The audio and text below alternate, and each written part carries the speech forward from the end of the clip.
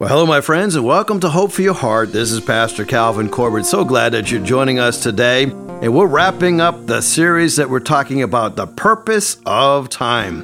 You know, God is timeless, but He gives us time so that we can understand the priorities of our lives, so we can figure out the purpose that God has for our lives. And I want you to know that we are here for such a short time. James reminds us that our life is as a vapor that appears for a little while and then is gone. And so I wanted to spend just a minute at the top part of the broadcast today, challenging you not to procrastinate.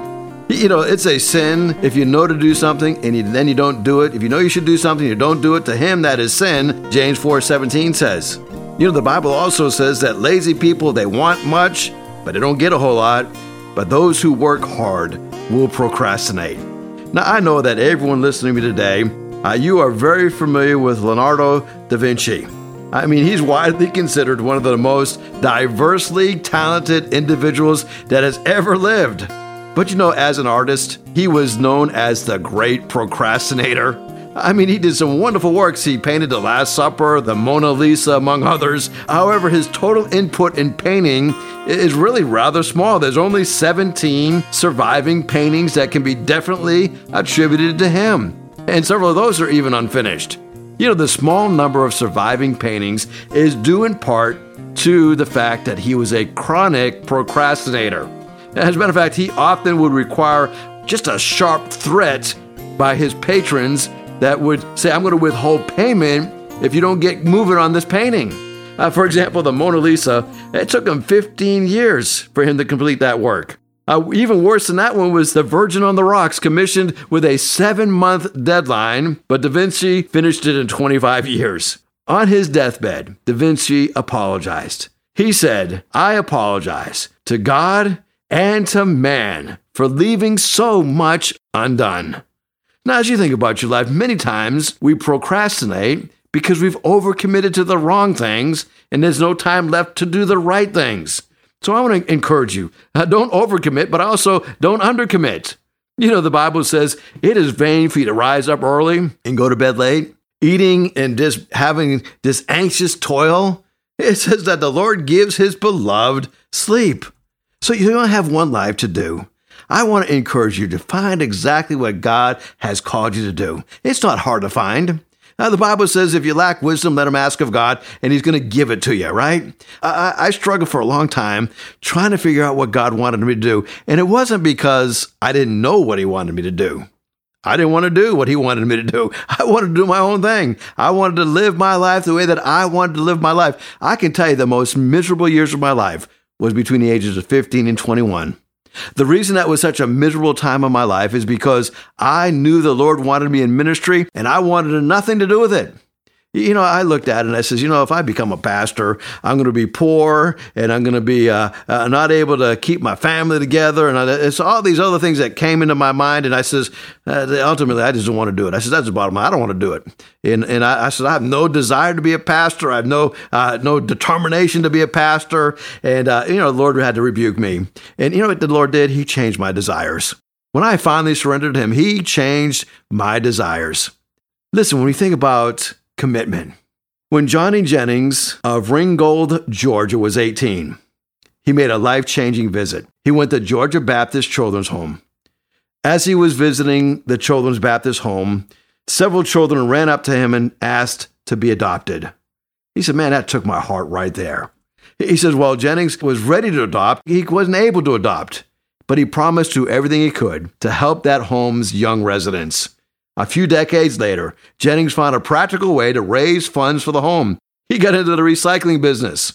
And for 32 years, Jennings would save his money.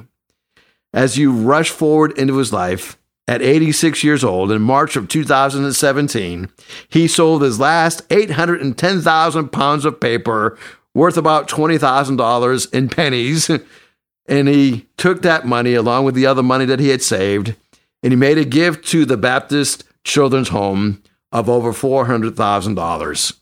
One of his friends told reporters, Johnny normally loads his truck by himself, and that's a job in itself. And did I mention he's 86 years old and he had 2 small strokes just 2 weeks ago? But that didn't stop him from getting back on the paper route. When Jennings got home from the hospital, he went right back to work. Our friend continued, that is just how he is. He will not stop until the undertaker takes his toes up. And then he's going to tell everyone, my job is done. When I think about that, what is your life focused on? The last point I've got to make before we move on to this spirit-filled life is Matthew chapter 11. I think we can live our lives with balance. Jesus says, come to me, all who are weary, all who are burdened, and I will give you rest. Don't you love that? Maybe you need some rest today. Maybe you need just this opportunity to slow down and figure out exactly what the Lord has for you. Well, as we look at the rest of the broadcast, I want to spend the next few minutes talking about the fruit of the Spirit. Yeah, the fruit of the Spirit. You know, when you think about the fruit of the Spirit, it's driven from a life of holiness. Now, we don't like to talk about holiness too much, and it seems like it's not very in vogue in our day and age, but it is so important that we live lives of holiness. You know, that word holy means a life of purity. It means to be sanctified. You know, in Duke University hospitals in Raleigh and Durham, North Carolina, some time ago, maintenance workers were draining hydraulic fluid from the hospital elevators into empty drums. Now, these empty drums were actually laundry detergent drums, and when they put the fluid in there, for some reason, they never disposed of the drums. Through a strange series of events, the drums were mistakenly redistributed to the people who cleaned surgical instruments. As a matter of fact, for 2 months, they were cleaning surgical instruments with hydraulic fluid. It took them 2 months and 38 surgeries before anybody figured out what went wrong. Washing these instruments in hydraulic fluid was not an effective means of sterilization. The biggest question is, what kind of damage had been done to the patients? No one was sure what the petroleum residue might do to the people. The hospital's administration assured the public, we want to give people the message that we care about our patients. And no doubt they do care about their patients. But if their instruments weren't safe, they were a threat to the patients no matter how much they cared. I want to talk to you about a church. A church that is careless about holiness is like that. We may care about our people, but we're in danger that we may hurt them nonetheless. You see, it isn't enough just to share the gospel with the lost. We must also be sure that we act in holy ways and we teach holiness as a way of life, lest we harm the people of God. It was Watchman Nee who said, many saints cannot distinguish inspiration from emotion. Actually, these two can be defined readily. Emotion always enters from the man's inside, whereas inspiration originates with the Holy Spirit and man's spirit. You see, the Spirit-filled life is not a special deluxe edition of Christianity. It is part and parcel of the total plan that God has for his people, said C.S. Lewis. As a matter of fact, when the early church was started, they received power when the Holy Spirit came upon them, and they were witnesses in Jerusalem and in Judea and Samaria and all the ends of the earth. How do I know if I've been filled with the Holy Spirit? So many people misunderstand the working of the filling of the Holy Spirit. It's actually an emphatic term that we're constantly to be filled with the Holy Spirit. And it's not that we're getting more of the Holy Spirit. It's that the Holy Spirit is getting more of us. We are surrendering ourselves over more to the Holy Spirit. Now, how do we know this is happening? Well, Galatians chapter 5 reminds us that the Holy Spirit produces this kind of fruit in our lives.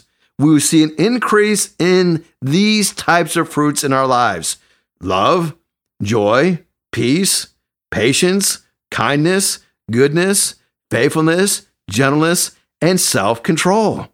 Are these things evident in your life? Are they increasing in your life? Paul says those who belong to Christ have nailed their passions and their desires and their sinful nature to the cross, and they have been crucified there with him. You see, when we're living in the Spirit, we follow the Spirit's leading in every part of our lives. And as a result of that, we're not conceited. We're not provoking one another. We're not jealous of one another.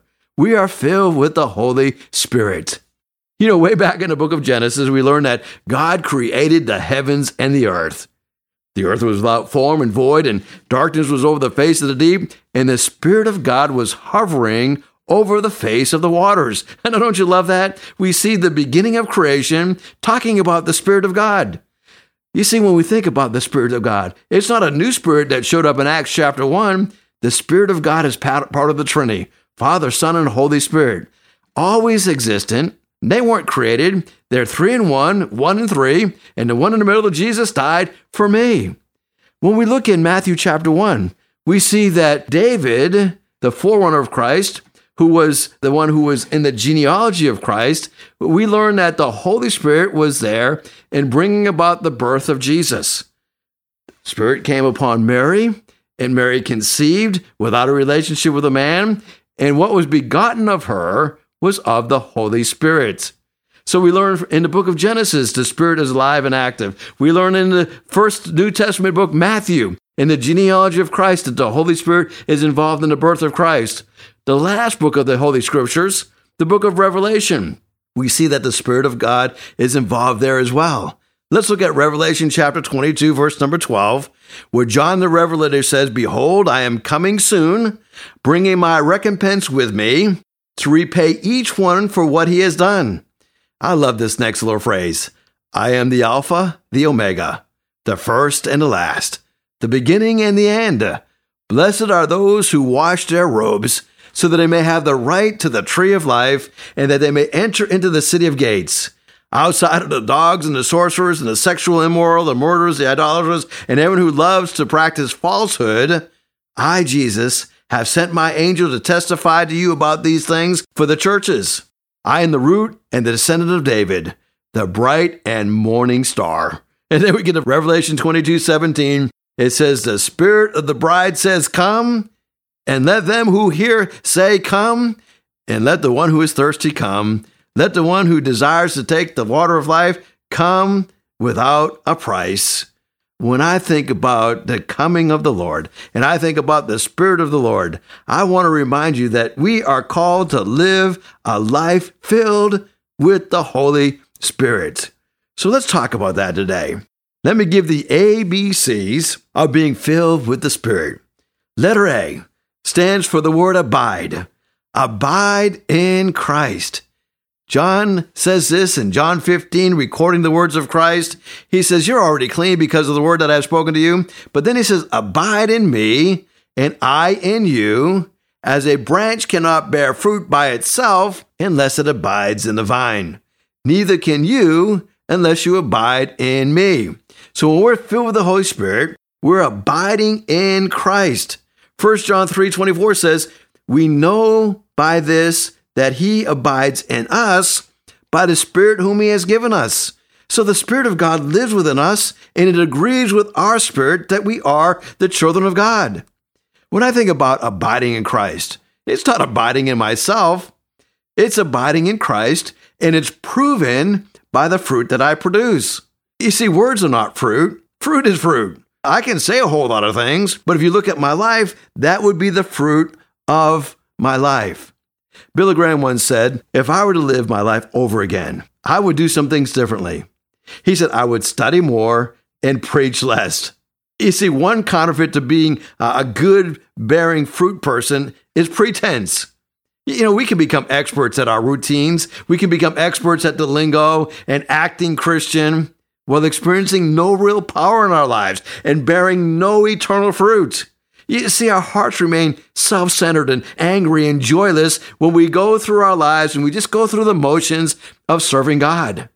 We can easily slip into that role of the Pharisees, by judging others and neglecting to take care of the secret sins in our lives.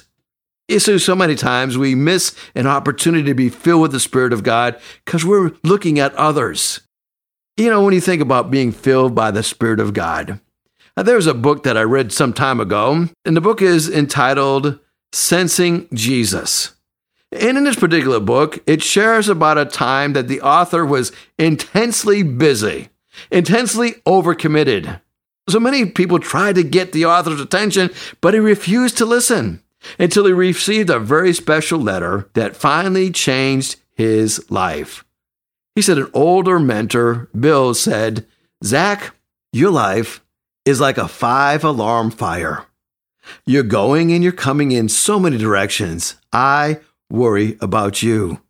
One of his bosses echoed the same sentiment 10 years later when he wrote, "You are doing so many different things. We are afraid you are going to burn out. We want you around here for a long time, so pace yourself, okay?" That voice was joined by others. 2 colleagues invited him one time to lunch. Another called him on the phone and says, "We are worried about you." Then he said, "I received a letter. It was an old-fashioned kind of letter with a stamp on the envelope. The words were written by hand with a pen.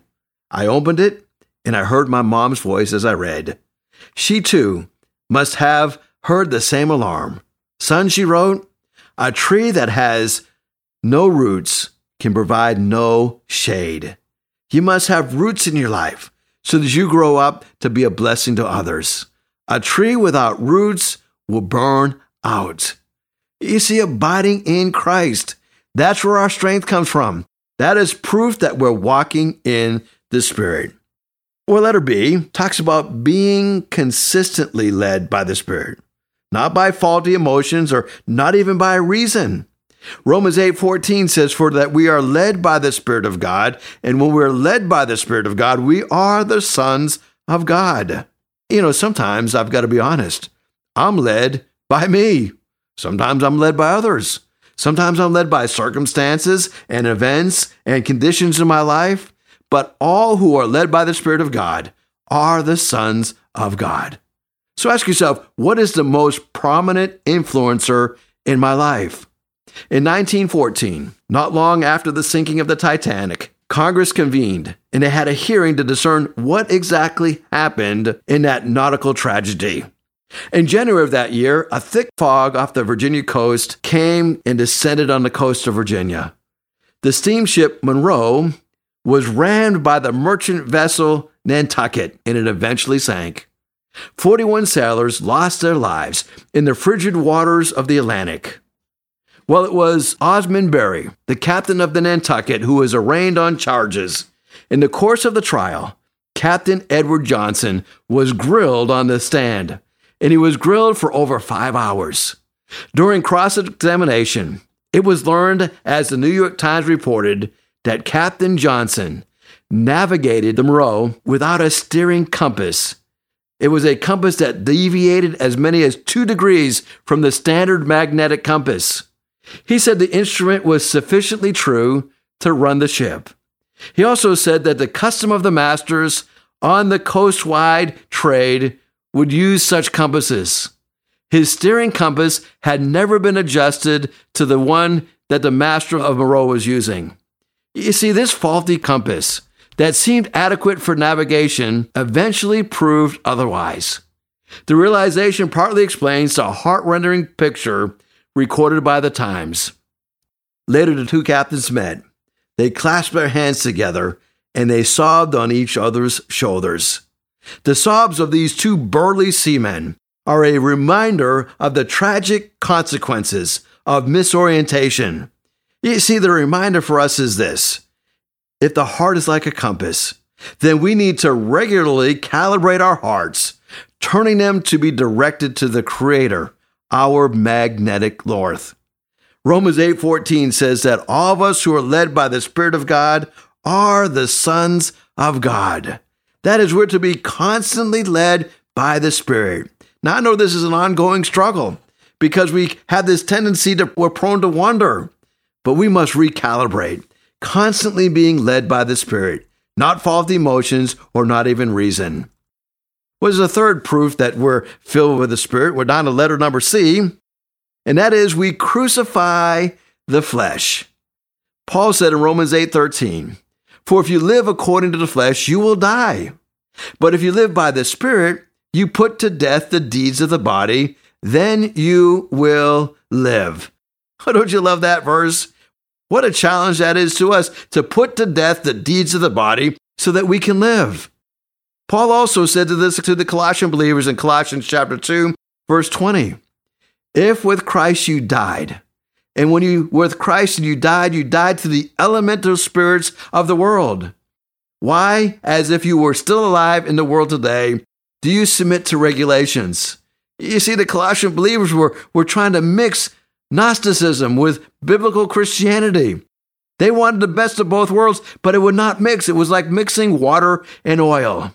You see, the elemental spirits of the world cannot mix with biblical Christianity. We died to those old spirits. Those old spirits left us dead and separated from God. We have to crucify the flesh. Being crucified with Christ means that I no longer live under the penalty of the law. I've got some really good news to share with you over the next few minutes. I want you to know that if you are crucifying the flesh, if you're crucified with Christ, you're no longer under the penalty of the law. That penalty was paid by Christ on our behalf. When Christ was crucified, it was as if I was crucified with him. The penalty was paid in full, just as surely as if we had been crucified for our own sins. Listen, when Christ rose from the dead, we rose too. Now the risen Christ, empowers us to live for him in a way that pleases God. You see, we used to seek life through our own works, but now we live by faith in the Son of God. We're no longer going to be judged by the penalty of the law because Christ paid for our sins. Now, there's something else about crucifying the flesh. Being crucified with Christ means that we are new creations. Here's a wonderful verse, 2 Corinthians 5:17. Why don't you commit this one to memory? If anyone is in Christ, he's a new creation. The old is gone, the new is here. That old life is dead and gone. We are walking in the newness of life. Listen, we're no longer under the penalty of law. We're now a new creation in Christ. And being crucified with Christ also means that we have a new love. The lust of the flesh and the lust of the things of the world have been crucified. Now we love Christ. Though we have not even seen him, we love him, a new kind of love. There's something else that I found about being crucified with Christ. Being crucified with Christ means that we have a new commitment. We are dedicated to the service and the glory of the Lord. And that dedication destroys selfishness, and it surpasses the ties that we have to families and friends. Nothing supersedes the love that we have for Christ and the commitment that we have for him. We have taken up the cross, and we follow him.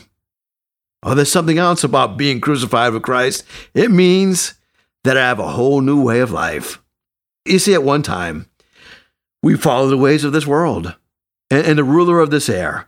And the Spirit now, there's the Spirit of the Holy Spirit, and we no longer are following that disobedient spirit.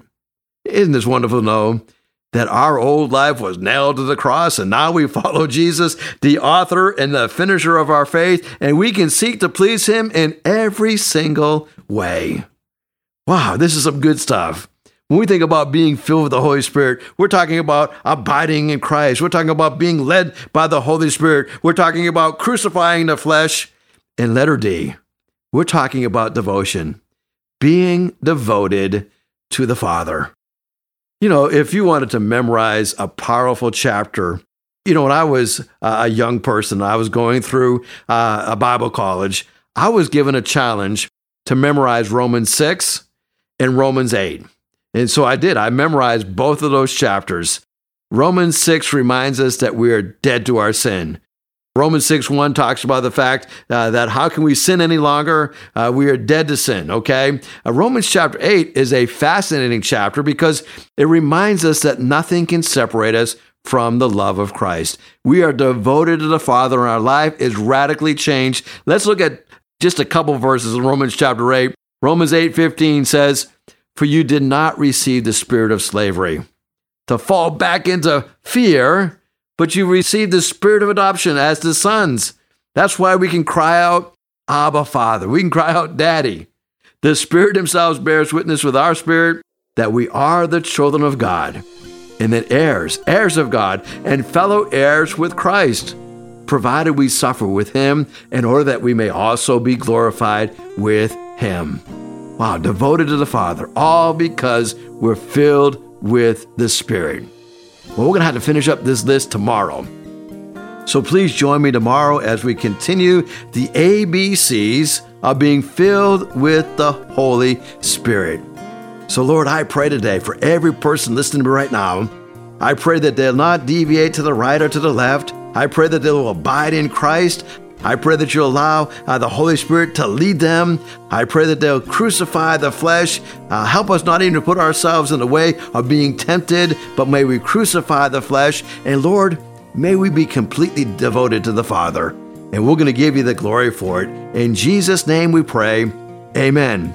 Well, thanks for joining us. I look forward to talking to you tomorrow. Please join me same time tomorrow as we complete our study on the ABCs of being filled by the Holy Spirit. If you'd like to hear this broadcast again, you can have a free download at buzzsprout.com/1890557, or you can listen on Amazon, Spotify, Google Podcast, and Apple Podcast. Hickory Ridge Community Church is located at 3320 Battlefield Boulevard South in Chesapeake, Virginia. Sunday service times are 9 a.m. and 10:30 a.m. We'd love for you to join us. For more information, go to hrcc7.org. And remember, no matter what you're going through, in Jesus Christ there is always hope for your heart.